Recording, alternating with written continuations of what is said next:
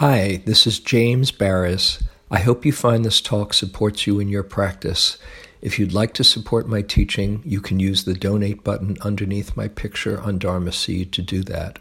Your support is greatly appreciated. This talk is inspired by a comment that Gil made a few nights ago in his talk. It was a comment that perhaps it's thought that we don't challenge you enough. I think his word was push you, perhaps. That sometimes people would think, oh, this is like California Dharma. And that maybe we're a little soft. Well, I don't want to feed your doubting mind or comparing mind or have you feel that what you're doing isn't good enough, particularly since the last time I spoke here about the comparing mind and encouraged you to just feel your own goodness and wholeness. And that's a message I still want you to come away with.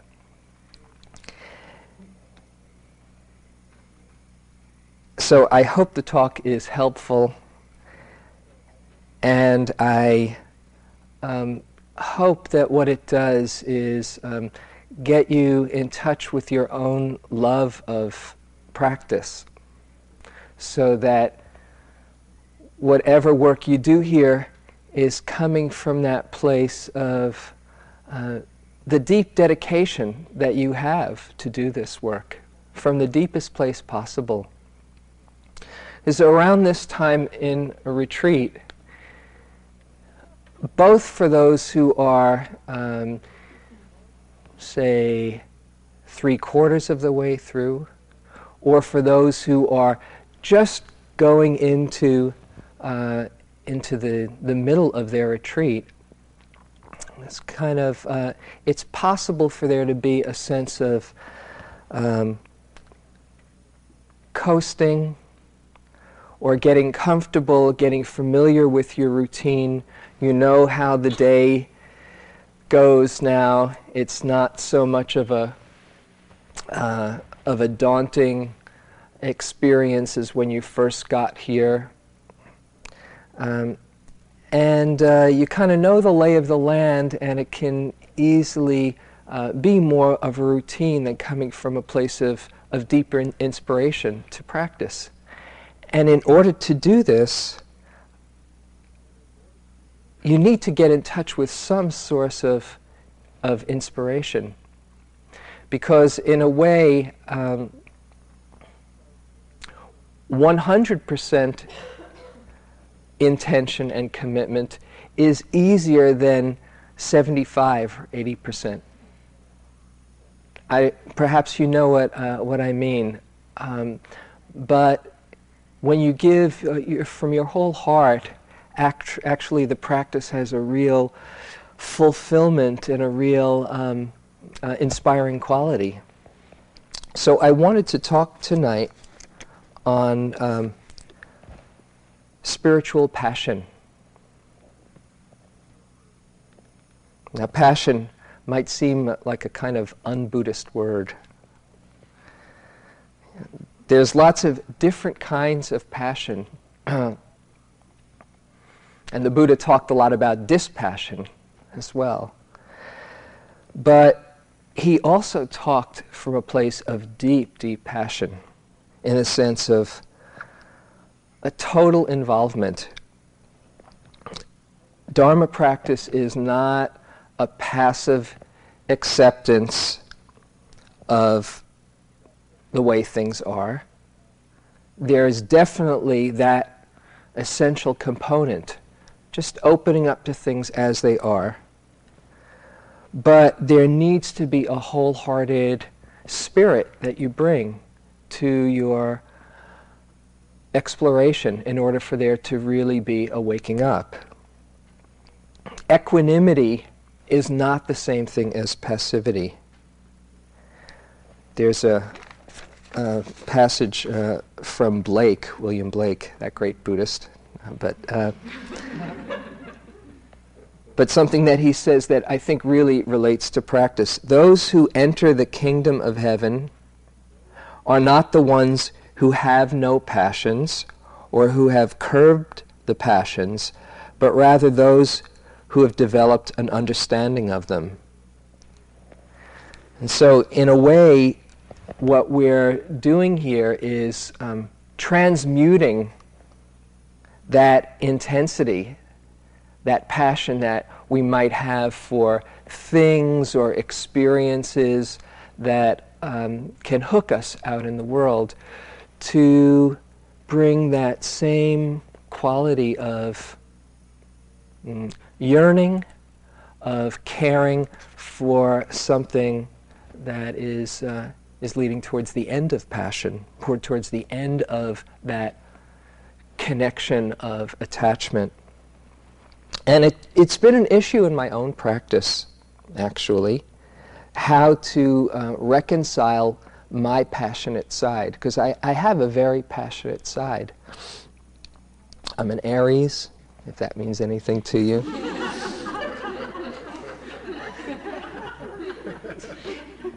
I love sports, and people can hear down the block who's winning if it's my team, or who's losing if it's my team. And as I mentioned the last time I spoke, I have a very competitive nature that comes out sometimes in practice, particularly in my early years. I love to celebrate, I love to sing, I love to feel things really deeply. And fortunately, I became very passionate about something that helped cool me out a bit. This. But I still have that passion. I do. I remember when I first got into this practice. I remember it was the summer of 1974, and I was completely in love with the Dharma as I heard it, just over one week after another, just falling more and more in love. And there was this one day I was wearing my New York Knicks t-shirt, right? And I was a season ticket holder to the New York Knicks in their glory days. This is 1973, 74. And I remember sitting there thinking, wait a second, am I going to end up going to Madison Square Garden and saying, nice shot, Frazier. Good shot, Havlicek.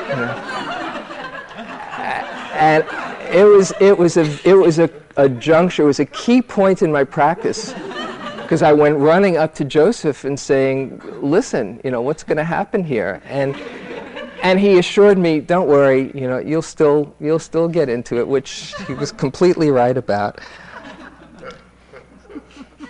But this is not about becoming like a zombie. It's about really feeling everything that you're feeling, but putting it towards the direction of true liberation.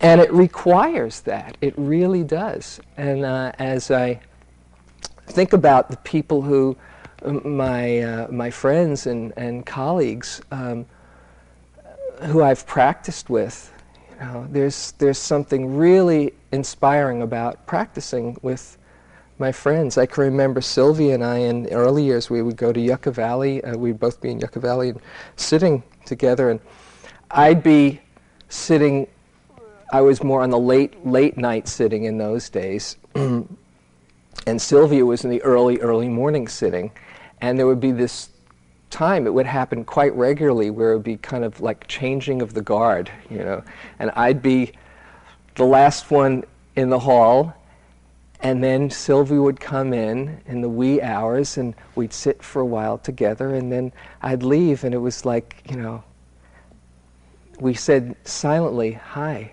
really great to practice with you. It was wonderful.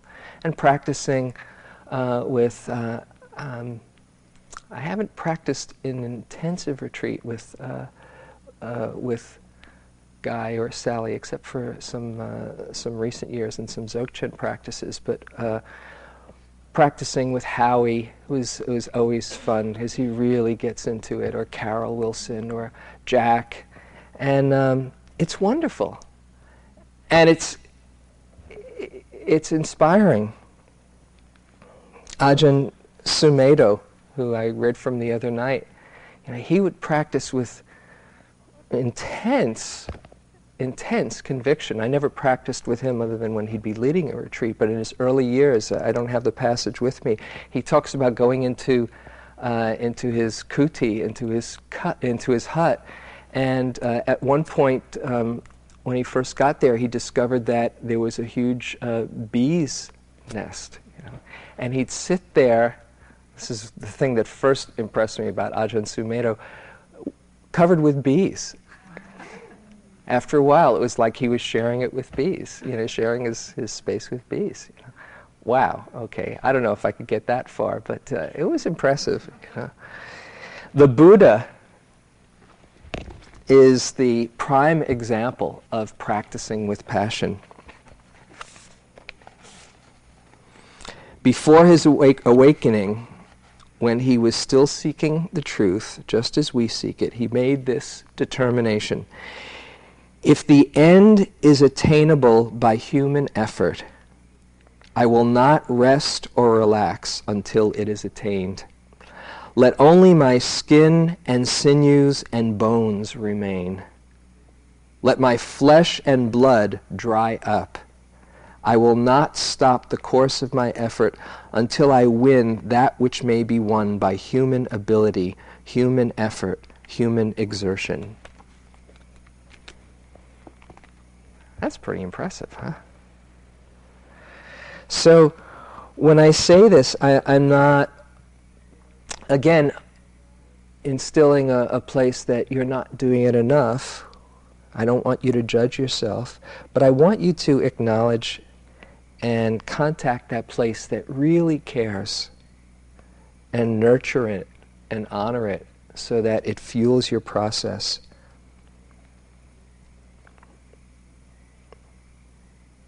You can't be passionate in every moment, obviously, but you can come from this place of, I should say, you can't be efforting every moment. That's not so skillful, and I'll talk about that later on.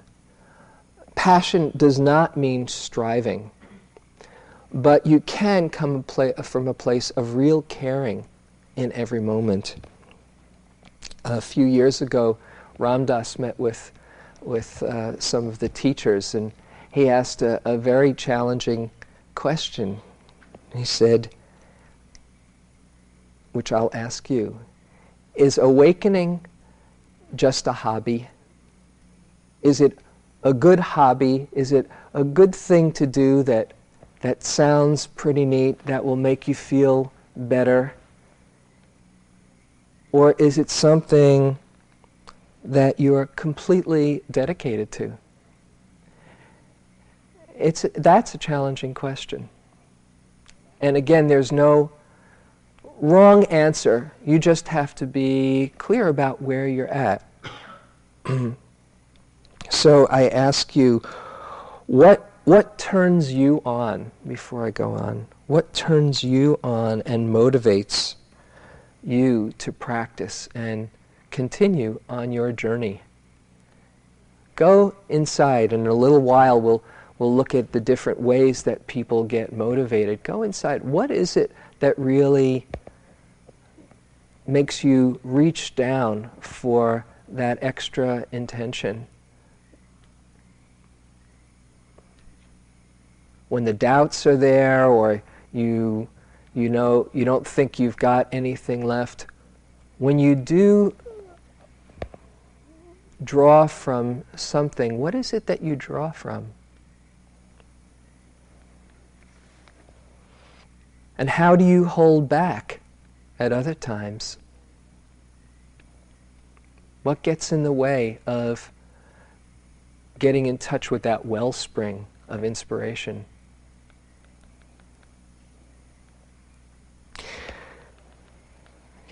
Maybe you might think, oh, well, what's the point? If I really put my whole heart into it, just what are the possibilities? I mean, really, do people still get enlightened? That sounds like a good line from the time of the Buddha, but does it happen now? Do people really get enlightened? And I wanted to read to you something from Ledi Sayadaw, L-E-D-I, who is a great master from the last century, from the 19th century. He says, in this world, some persons, far from putting forth the full scale of intention and commitment prescribed by the Buddha, do not try to set up their practice effectively in order to cure their minds of aimless drifting. And yet they say that their failure to attain enlightenment is due to the fact that these are times that preclude such attainment. All these people say because they do not know, say so because they do not know that these are times where it's actually possible to become free. And this is what he says: if proper, wise effort is put forth with dedicated intention, where 1,000 put forth that effort, 3, 4, or 500 of them can attain the supreme achievement. If 100 put forth effort, 30, 40, or 50 of them can attain the supreme achievement. And here, this dedicated intention means determination to adhere to the effort throughout one's life and to die, if need be, while still making the effort. That's inspiring. The first time I heard that, wow. Out of 1,000 people, 500, if they really wholeheartedly do what it takes, could become really enlightened. Supreme achievement, he says. I want to share with you, as we explore this topic, a list, one of the lists that perhaps many of you don't know quite as well, and I'll read the discourse, or part of the discourse in a moment. It's part of the big list of lists. There's one list called the 37 requisites of enlightenment. Okay? And it's a list of lists that most of which you know, including the Eightfold Path, that's 8 out of the 37, the 7 factors of enlightenment, that's 15, the 5 faculties that Gil spoke about the other night, which also become the 5 powers, same 5 qualities, so that's up to 25. The 4 foundations of mindfulness, 29. The 4 right efforts that Sally spoke of a few nights ago, that's 33. And the last of this are called the 4 bases of power, or bases of success. Joseph, in one of his books, calls it the roads to fulfillment. And in Pali, the name is Iddhipada, the 4 Iddhipadas. Now, Iddhi, you might hear there's a similarity to the word siddhi, S-I-D-D-H-I. You ever hear, somebody who has siddhis and they can do amazing things? It's the same thing as Iddhi, powers. And pada is a basis for these powers. This is the Buddha from the Samyutta Nikaya. He says, Bhikkhus, these 4 bases for spiritual power, when developed and cultivated, lead to going beyond from the near shore to the far shore.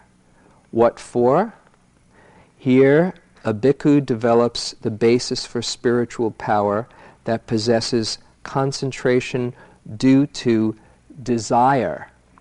And in another text, this is also called zeal, as well as formations of true effort. Here's the words: volitional formations of striving. He develops the basis for spiritual power that possesses concentration due to energy and wise effort. He develops the basis for spiritual power that possesses concentration due to mind, which also can be called consciousness or, chitta, and wise effort. And he develops the basis for spiritual power that possesses concentration due to investigation.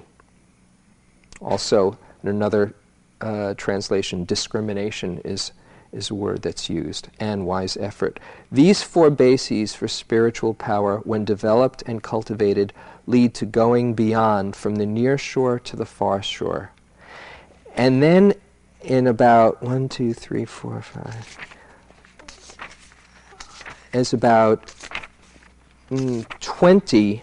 different sections where he repeats over the importance of these four bases, talking to bhikkhus, talking to Brahmins, talking to noble ones, talking about Buddhas, all of them about these four bases for spiritual power, the Iddhipadas. So I want to go over these and see if you can connect or relate to them. Because what they are, and perhaps a few moments ago when you reflected, when I asked you to check inside, what they are ways that we draw our inspiration to practice. They are, the first one in Pali, Chanda Iddhipada. Second, Virya Iddhipada. The third one, Chitta Iddhipada. And the fourth, Vimamsa Iddhipada. Isn't that a cool list to know? These are, again, you probably knew most of all the other ones from those 37 requisites. This is one list that isn't so well known, and yet it's the basis, it's the foundation for freedom. Because what he's saying is we need to get in touch with what it is that truly inspires us to practice. Chanda, the word chanda in this translation is talked as desire. The word chanda literally means zeal. Now, you might say, oh, desire, I thought we're supposed to get rid of desires. But there was the Buddha saying, let my sinews and let my bones dry up. He had intense desire for his goal. And somebody who is strong in this Chanda Iddhipada has that very strong, wholehearted commitment. There can be a quality of deep enthusiasm that says, I'm going to do this. I'm really going to do this. A very strong intensity, a very strong inspiration. Sometimes people have a great fascination with learning, with just wanting to discover the truth, just for the sheer adventure of it. If that's strong in you, then perhaps this is your road to fulfillment. You just want to know. And probably each one of us here, I'm sure each one of us here, had that moment where we saw the possibility. I think a few talks ago I had asked people to remember when it was. Do you remember when it was that you got turned on to the Dharma? I said, yes, okay, I'm going for it. Or this has now become a priority in my life. I can remember, I think I said last time, just being in that room at Naropa Institute and hearing Joseph, and after the first 10 or 15 minutes saying, oh well, he's not quite the meditation teacher that he didn't look very impressive, He sounded like he was from Brooklyn. He's from New York. I was from Queens, He was just a couple of years older than me. He didn't have like a very regal demeanor, didn't have a long, flowing beard, and, But I knew after hearing after a little while that he knew something that I definitely wanted to know that I didn't know. And I just fell in love with the Dharma. And a lot of times it's because we're coming from a place of real pain that when you see the possibility, you are highly motivated. And that was the case for me. Now, my exterior life was pretty good by most any standard, but there was so much pain inside. There was so much, self-judgment and doubt and insecurity. When I saw that there was a possibility, it never occurred to me before that I wouldn't be ruled by my neurotic thought patterns. I pretty much had resigned myself to that. And when I saw he was saying there's a real possibility to not be enslaved by them, I just was going for it. So remember your motivation and that enthusiasm that sometimes perhaps you've had for practice. I remember one time going to an interview, and it was after a number of years of practice, and just kind of like coming into a whole other dimension of practice, and going into the interview and saying, I don't know what I've been doing for the last 5 or 6 years, but this is a whole other world, It's like I've never been here before. I didn't know how big the territory was, And Joseph said, oh yeah, I know that feeling. I said, you do? He said, yeah, I get it every time I sit. And then he looked at me, oh, wow. And then he looked, and I get shivers when I think, as he looked at me, and he said, yeah, and you know what? It's like we're on the tip of the iceberg. We're on the tip of the iceberg. And that image has been so inspiring to me. Now you can say, the tip of the iceberg, oh my goodness, how much more there is to learn, I'll never get it. But if you've got a kind of adventurous side or a kind of enthusiastic side, it's exciting. Oh wow, how much more there is to learn, how neat. This is Chanda Iddhipada. A second quality, the second Iddhipada, base of power, is Virya Iddhipada, which Virya is translated usually as energy or effort. We sometimes have tremendous energy for practice that allows us to just not be stopped or daunted by anything. Nothing is going to get in my way. Like the Buddha saying, let my bones and blood dry up. And where you see the hardships of practice as challenges. I can do this. I'm going to do this. Just a very undaunted attitude. When I practiced with Upandita, this Burmese master, he was the master at challenging your effort, what he called heroic effort. And his main line, I don't know if I said it here in a previous talk, was abandon all concern for the body. If you sit and your leg feels like it's falling off, note it as it's doing it, Heroic effort. Some people have that kind of undaunted quality, property inside. And when you can come from that place, there's a certain confidence as you're being with the difficulties and the hardships. And what happens is you get tremendous sense of faith. Oh yes, I'm able to be with this too. There are times, and you probably have experienced this too, where there would be really strong pain. Just thinking, this is crazy. Why would I want to sit through this? Would be the natural thought.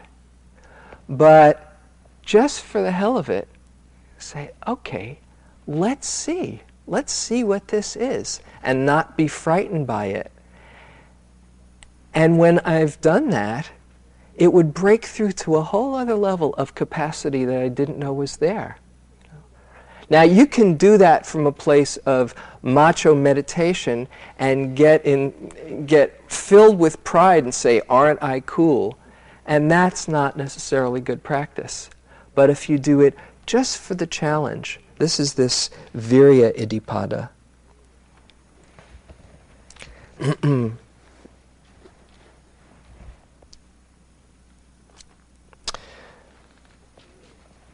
A third of these Iddhipadas is Chitta Iddhipada. And Chitta is the word that means heart or mind, heart-mind, or consciousness. And what it points to is the consciousness that is opened up when you taste the Dharma, when you really taste it, and you get a good drink of it, and realize there's nothing quite like it that's going to hold your attention, that matters as much. It's a kind of an attachment where you've fallen in love with the Dharma.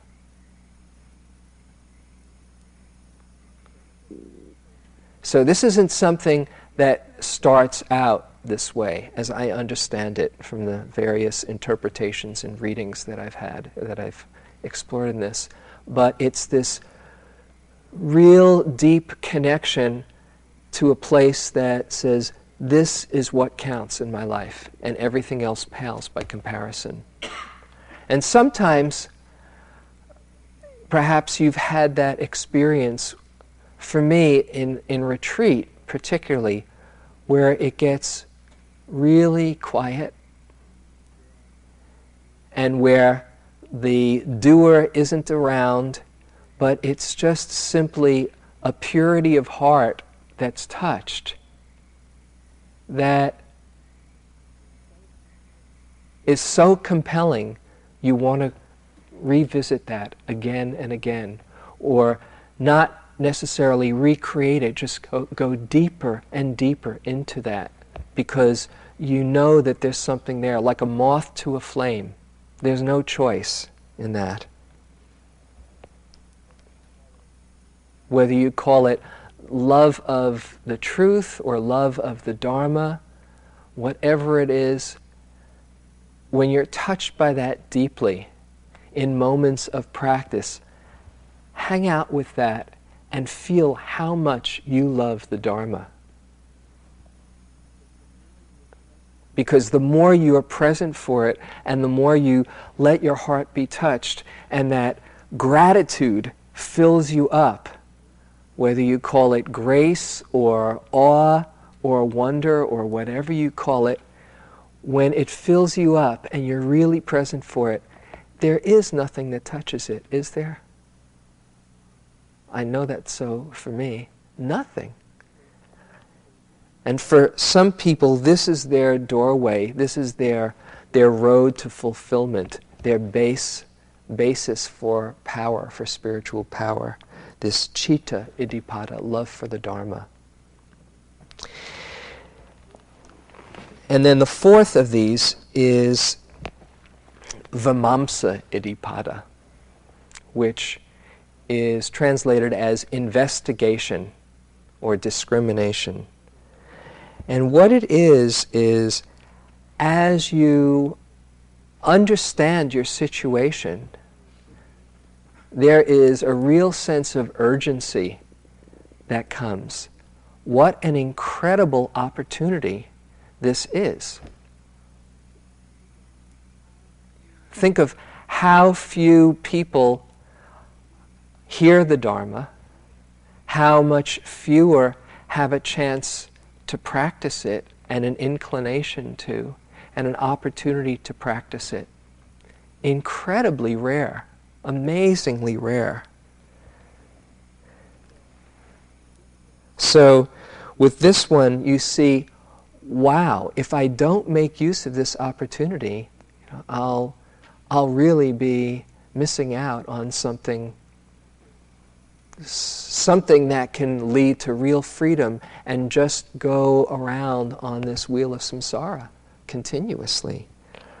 As the Buddha says, when you investigate, he says, we're like children playing with toys in an attic, thinking everything is just wonderful, not realizing that the house is burning down.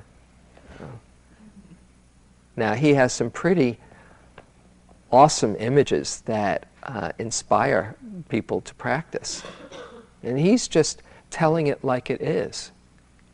All the rounds, the rebirths, all the cycles that we've been on, as he says, the bones of all of our lives, past lives, when matched against the highest mountain, are much higher.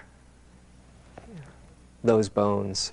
All the tears that we've shed over the course of our lives, greater than the water in the 4 great oceans. So when you realize that this is an opportunity to really be free in the depths of freedom and suffering, that's quite an inspiration. The reflections that are given, the 4 mind-changing reflections, the Tibetans work a lot with this, and it's also in the Theravadan. The 4 reflections that lead to the sense of urgency. The rarity of a human birth, as I've just said. The rarity of a human birth. One fact that really blew my mind, I came across it last year. I think it was Wes in his book or in some article that he read. And I asked him, is it real? Did I get this right? And he said, yeah. He said he read that there are more living organisms in your mouth right now than there have been humans since the beginning of history. Think about that one for a while. So we're not just kind of, talking theoretically here. The preciousness and the rarity of a human birth. Amazing. The fact that there is impermanence and death. This is inevitable. This is part of the package. And we're only here for, 60, 70, 80, 90, 100 years, perhaps. And it goes by like that. I don't know about for you, but, junior high wasn't all that long ago, I don't know how it got from there to here, So to really make use of this time, understanding to some extent karma, the law of cause and effect, that what you practice will be what you grow into. And so if you're practicing greed, hatred, and delusion, that is what you're creating for the future in all your rounds of samsara. If you can practice non-greed, non-hatred, non-delusion, you are creating the possibility of real peace and freedom and liberation. So understanding karma makes every act count.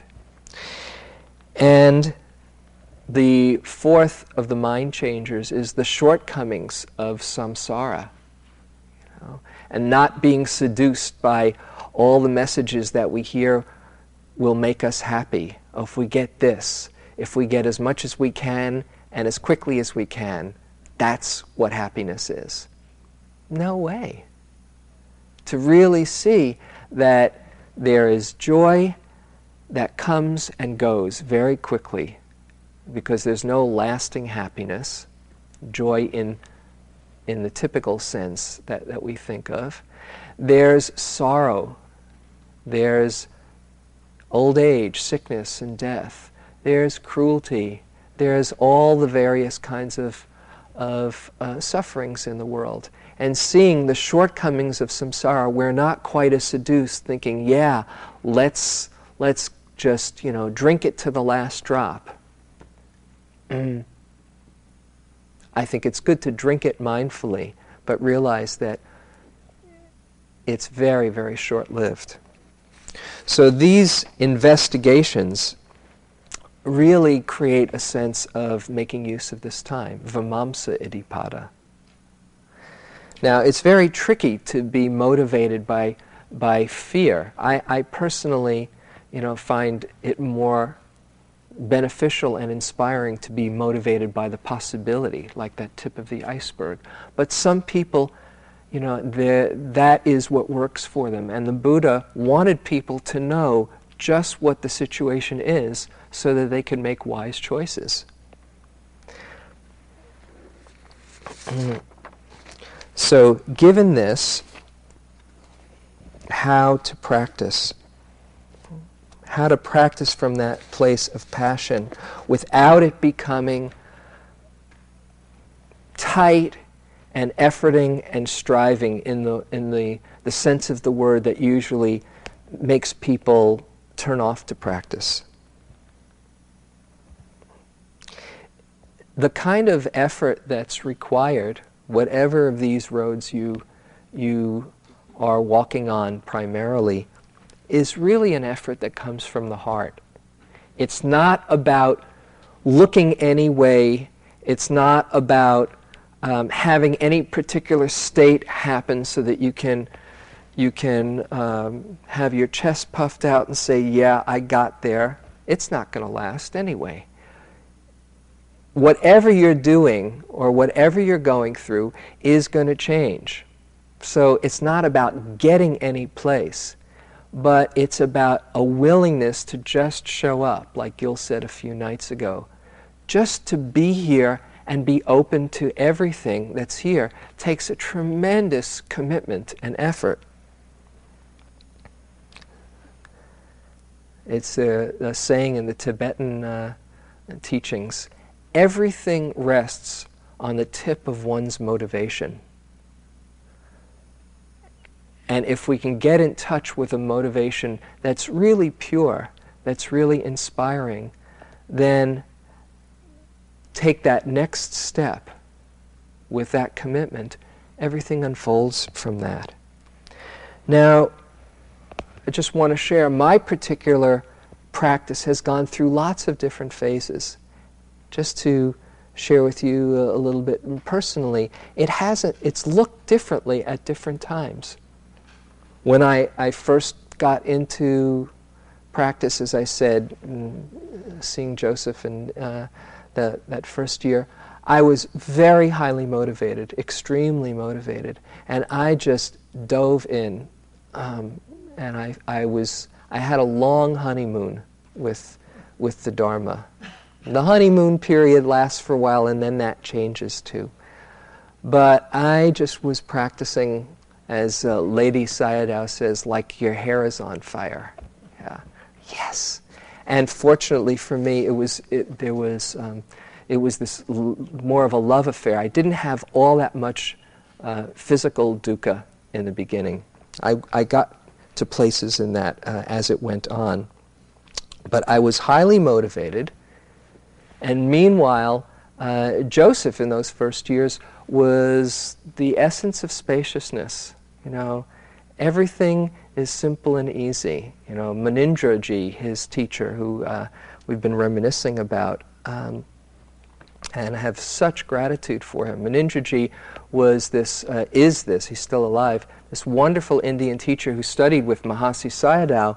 And Mahasi Sayadaw, who was U Pandita's teacher, was a no-frills master. But Munindraji translated the teachings into very accessible ways. So his lines would be, simple and easy. That was the refrain, simple and easy. Rest in awareness. Empty phenomena rolling on. So Joseph had this very spacious kind of Taoist approach. And there I was, just really going for it. And when I first then started practicing, when Mahasi Sayadaw came in 1979, and I just got into noting everything, noting every single moment I could, and it was incredible and amazing. It's very powerful to practice that way. But I also got into thinking, that's the way you're supposed to practice. And on the retreat that I did in 1981, where I sat with my wife, Jane, it was just before we were married, and she got this idea for me, you're supposed to practice this way. And it was not her way. And she got close to developing an ulcer. Actually, she started to develop an ulcer on that retreat. And we weren't talking at all, but I heard later on after the retreat, and Joseph kept on saying, that's his way. You don't have to do it that way. And after that, she did it for a whole lot of people, what she did, because I realized, that's not right practice. If you're saying to everybody, it's got to look like this is not so. We don't want to have people develop ulcers because they're not doing enough. And I became very, very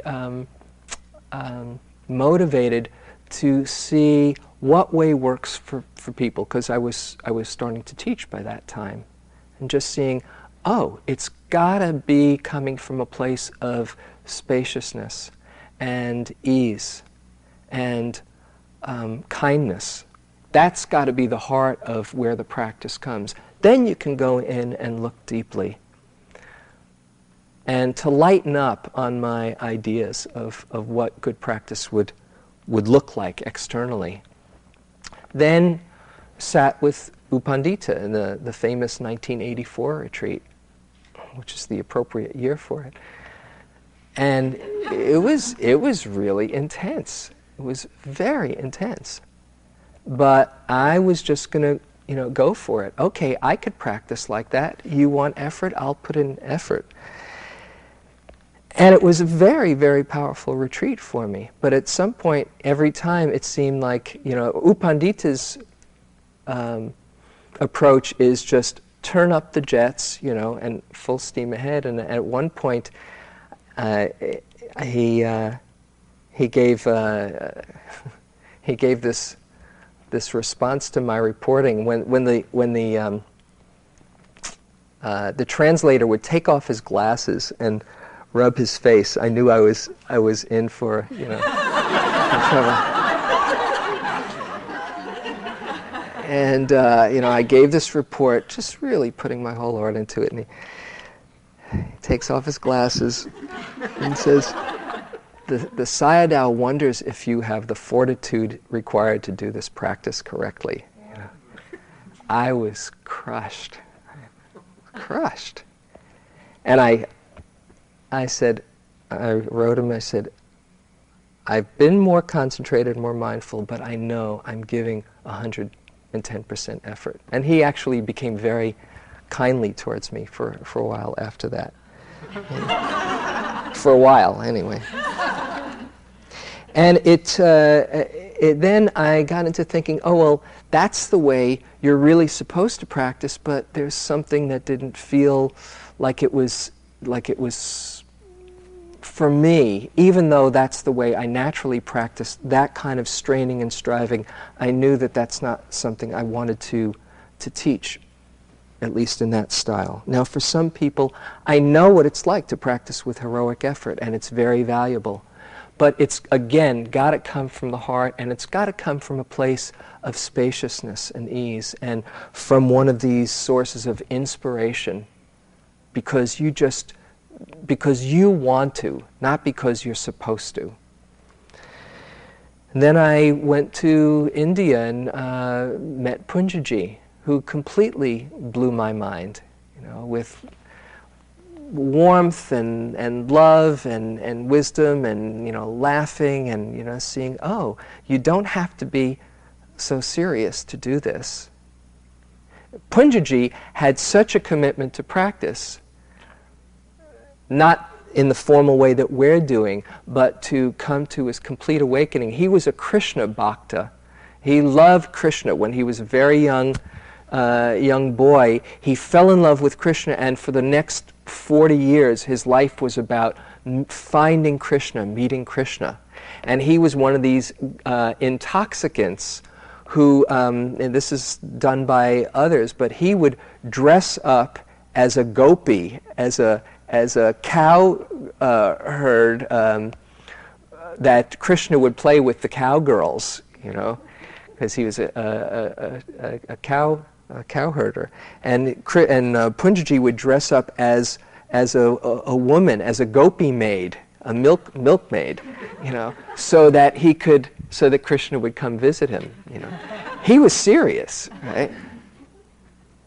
But by the time I had gotten to him, 70 years later after that, he got a lot lighter, right?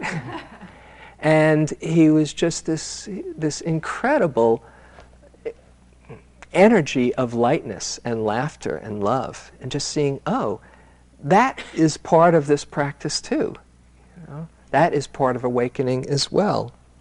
And then starting to sit with Tibetans and doing some Dzogchen practice, which then, and which a number of teachers have explored. Just that sense of ease and spaciousness, simple and easy.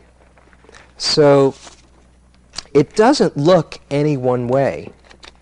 And you get all different kinds of messages, practice like your hair is on fire, and we're children in an attic with our house burning down, and abandon all concern for the body, or strive on diligently. And then you get other messages, even within the Theravada, Buddhadasa saying nothing to do, nothing to be, nothing to have. Third Zen patriarch, just let things be as in their own way, and there'll be neither coming nor going. Or this is a beautiful passage. I love this from Gendon Rinpoche, Tibetan. Happiness cannot be found through great effort and willpower, but is already here in relaxation and letting go. Wanting to grasp the ungraspable, you exhaust yourself in vain. As soon as you relax this grasping, space is here, open, inviting, and comfortable.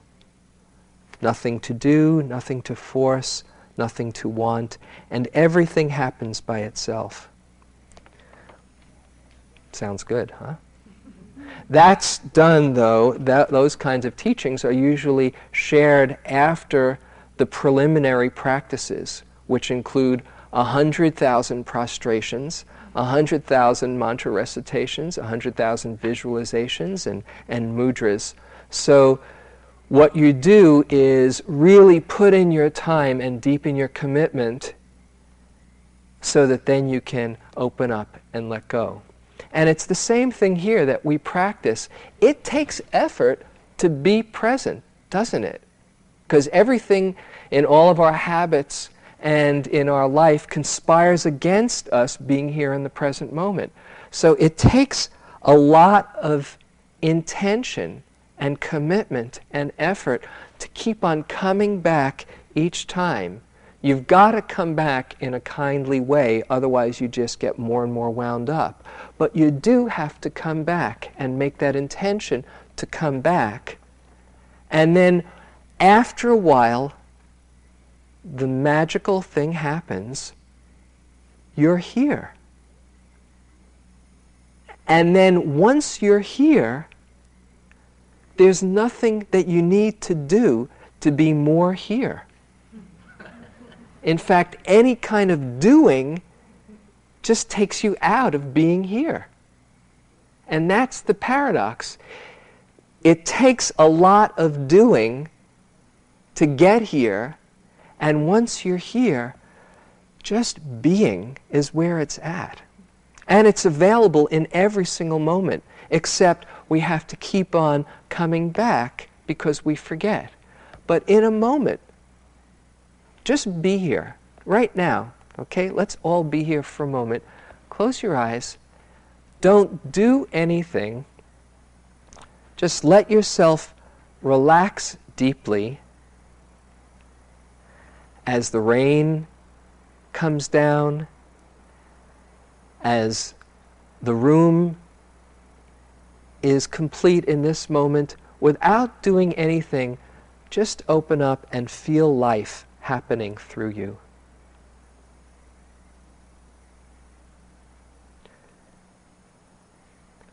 Let yourself rest in that completely.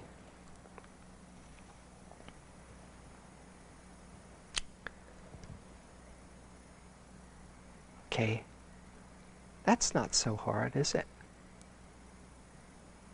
The hard part is remembering to come back and just be. So here's where that effort, as it's really put forth from a place of inspiration, becomes effortless. There's no one right way. What helps is if you're inspired to be here. And there are things that you can do to move out of the comfort zone, whether it's sitting until it feels right to get up, knowing why you're getting up. Or if your body has energy, to practice, to keep on practicing, and not get into the ideas of what you need or don't need, just to explore for the adventure of it. Continuity is really a key to practice. To see if you can, whenever you realize it, just come back and once again remember to be. Remember to be here. So whatever it is that inspires you to put out that complete wholehearted intention, use it.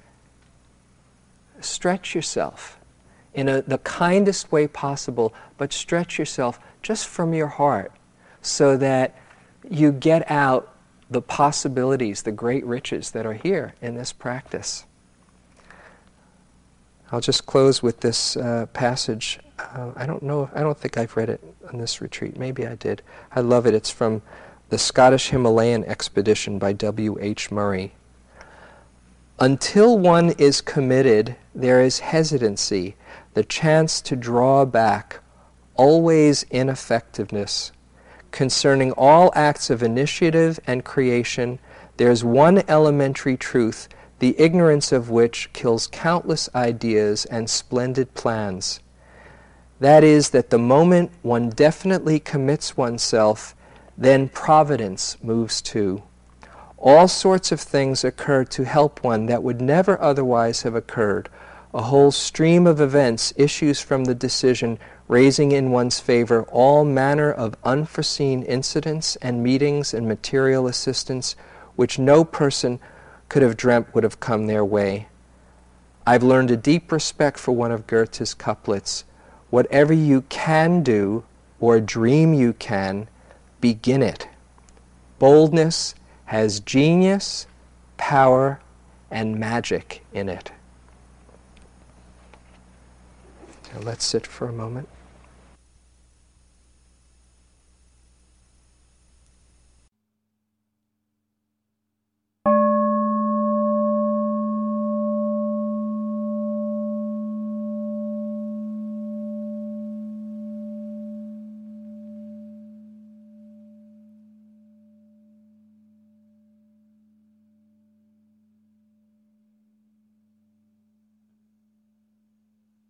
This talk was given by James Baraz at Spirit Rock Meditation Center on February 24, 2001. It is an offering of the Dharma Seed. Thank you for listening. To learn how you can support the teachers and Dharma Seed, please visit dharmaseed.org/donate.